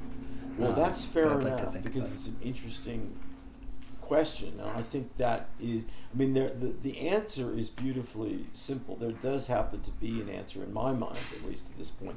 But there are potentially, like David's drawings of the monkeys, there are potentially, any number of answers and no one, ossified, calcified, single answer. But a little bit of thinking like this, these kinds of thought exercises really strengthen fluidity of mind. Strengthening fluidity is a lovely idea, I think. You know, it's not. I think so. Not yeah. getting solid. Yeah, we need to get more. There are 5 states of matter. Plasma is probably the most interesting, and we got to get more plasmatic minded. You know. Do they work together, or is there just a conceptual link between the three of them? I think it would be more the latter, and we could extend that to, a matrix in space and time. Yeah. Okay. Okay, it's starting to come together, but it's not there yet. I don't want to keep I you will for too give long, you a but hint. I think the fact that this occurred in my consciousness and awareness is linked to something that you discussed in an earlier episode from your immediate life. I don't know if that's a good enough hint or not. That's what hints are. To hint well is that's a beautiful art form, isn't it? No one ever, Mm-hmm. I mean, how do you avoid being, a tease? But something, kind of apt and on target, but not the target. I'm going to call you at 2 a.m. on Thursday, and I've got it. But unless you wanted to go ahead and tell us, but if not, that's totally fine too, because I'm having fun. Okay, no, I didn't tell you about the monkeys, so I will tell you about this one. I'll change it up. Okay, and all right. Okay, so the key in the prompt it was the idea of the classic small town and gorgeous weekend weather, beautiful autumn weather, and 3 odd items. So the link is just this epidemic of garage sales, yard sales, and estate sales that are happening at this time. And you had mentioned earlier hitting your first big estate sale with that experience. So that had kind of stuck in my mind. I thought, okay, there's sort of a pattern here. There's a kind of it's the time of year for these things, because where I live, it's too hot in the summer for them, But this has been perfect, and for whatever reason, there are have been a lot of them. So. Mm-hmm. That's awesome. Yeah, I was thinking about, sound, and I was picturing the miniature rocking chair rigged up with the rubber mallet to strike a device that would create a frequency that you'd need the handbook to. I was going way too deep into it, but I do like that. Every once in a while, it's good to zig instead of zag, and I was zigging on the weirdo frequency, and it's much simpler than zigging that. And zagging is so important, and in addition to being fun and its own it justifies itself. It's a beautiful way of learning about our associative patterns, because it's like one of the joys of stage magic is that people can learn as much about their minds from the distractions and what fools them as when they see through a trick. You really do learn a lot from what distracts you. If you can be aware of it, that's the tricky part. How do you get any awareness of what's distracting you? And if you can do that, you start to get some real glimpses of how your whole mechanism works in terms of perception and cognition and memory, Yeah, I learned that I am very distracted by sales techniques of the first hit always being free. I was in a gas station the other day, and there was free lemon Bud Lights. That was just a setup there. They were like, "Do you want to try the lemon Bud Light?" And I said no, and they were like, "But it's free," and that's my trigger. Well, if it's free, then. But as soon as you take a sip of that lemon Bud Light, they're going to say, and by the way, here's a coupon if you want. And for a limited time, and before you know it, I'm walking out with a case of 12 lemon Bud Lights that I probably don't even want. So that's what gets me. That's the magic trick that gets me every time. The free 1 week trial of this subscription service. Classic technique. So interesting. Like a market research professional would not have predicted that, would not have inferred that or speculated that about you. They would have said, no, David's, not going to be fooled by that.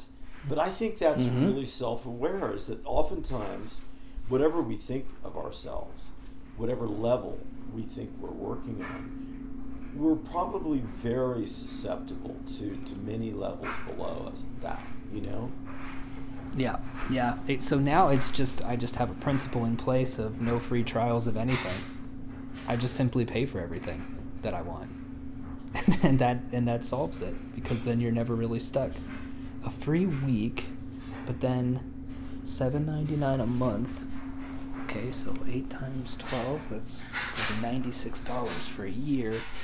What if I just pay the $10 for a one-time use, which is all I'm going to do it for anyway?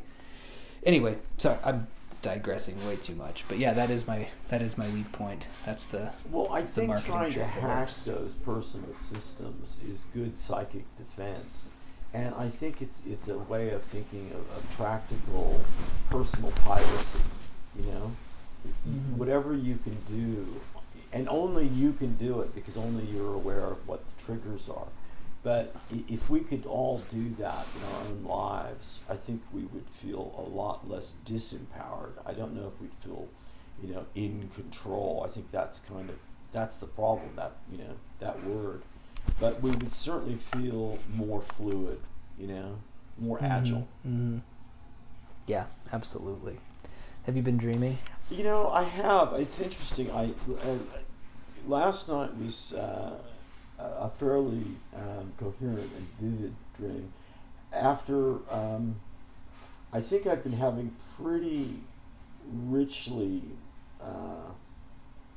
decorated dreams, but they just haven't survived waking up to last night.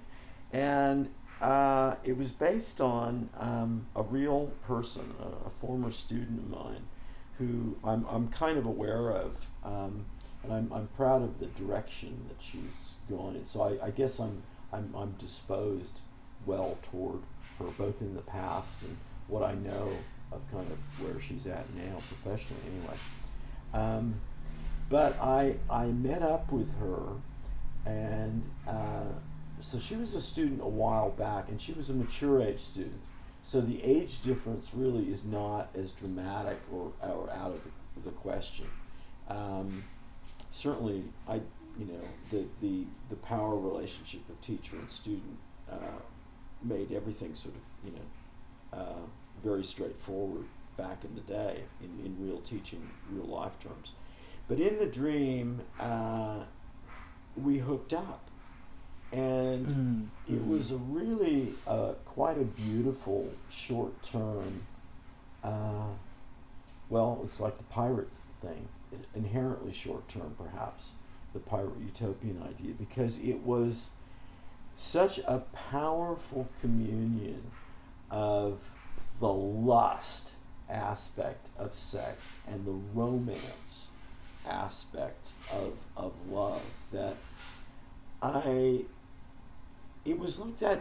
It was so poignant. There was a kind of a rinsed window, early morning quiet street kind of sorrow to it, as if I'd not only glimpsed the ideal, I'd really embraced it and had a moment of holding it and being it.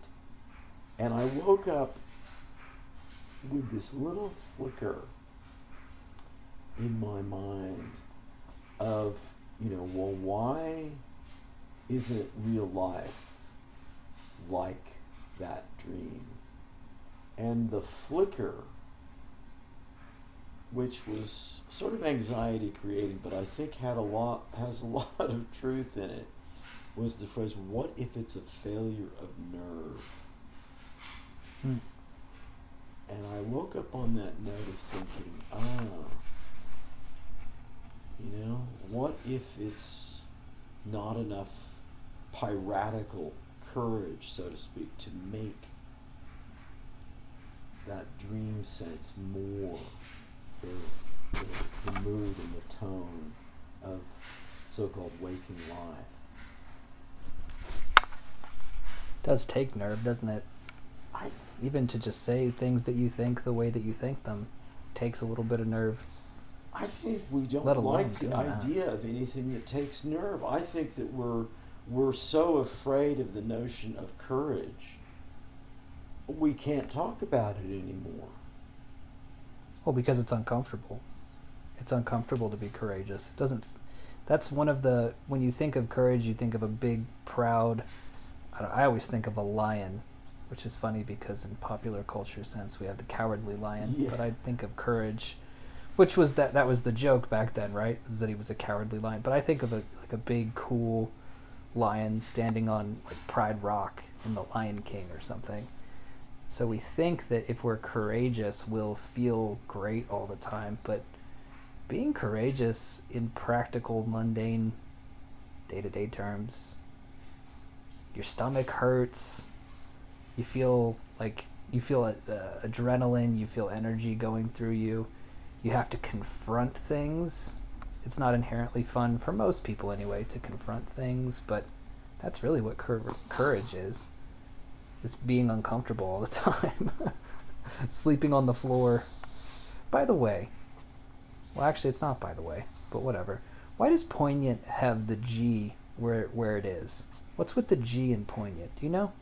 It's from the French. It's like, poignard. It's Okay. It doesn't really answer your question. There, the whole notion of silent letters is completely bizarre. I mentioned that in the textbook, my textbook. It's a really interesting example of where, a writerly focus and a kind of reading, thinking, language-oriented focus can really help you open up other channels of imagination because you start asking those questions, and there are so many weird examples of silent letters, and knife, on and on and on. We take them all for granted, and every time we take something for granted, there's a little kind of barnacle-like thing that affixes to us, and we become a little bit less fluid, a little bit less gymnastic in spirit, Just simple things like, wait, why does it look like that? One of my flashcard sets is Japanese kanji. There are 20,000 kanji characters. They get them from Chinese and adopted them over in Japan. And there's 3 types of written language. There's hiragana, which is the alphabet for Japanese words. There's katakana, which is the alphabet for foreign words. And then there's kanji, which are individual symbols that all simply mean a word. And you just have to memorize them. There's no way around it. And I thought that's really kind of fascinating because English is similar in that way. There's no traceable reason for the K in knife, as far as I know. Or it's something perhaps that etymologists would argue over. You just memorize it. But what if you did start thinking about it? Because one tutor who I was watching YouTube videos on kanji, and he says, when you look at them, if you study them, you can see that they're in some ways very abstract, but some of them are much more concrete. They're pictures. They're pictures of something happening, and they're composites of words that have been sigilized. Yeah, that's the exact word. Yep, sigilized together. So, I don't know. Yeah, it's just looking at a word and thinking, what's the deal with it? Why don't we use Y in pirate anymore? That looks better anyway. So. Well, these are the kinds of questions, as simple and focused as they sound in terms of language. They're deeply important to how we have any hope of either unraveling or expanding the human mind and the larger capability of human consciousness, because language is so fundamental to how the mind is structured and how society is structured. that when we start to sort of peel back some layers or just pull at some string, pull at some of the yarn there and try to unravel it, we find that we're it's kind of like reverse labyrinth work. Instead of keeping the thread going behind us, we're kind of following, and leading it forward in a kind of weird inverted sort of way, which maybe is appropriate to the complexity of the subject. But there's a lot to be asked about those really seemingly basic questions. And when you think about it, I think this is a great way to wind up, that you could say that all of reality is idiomatic, Mm-hmm. and the problem is, how do you keep dynamic and fluid and capable of moving forward without prejudging, preempting, projecting your idiomatic understanding where you don't really have it, That's the trick.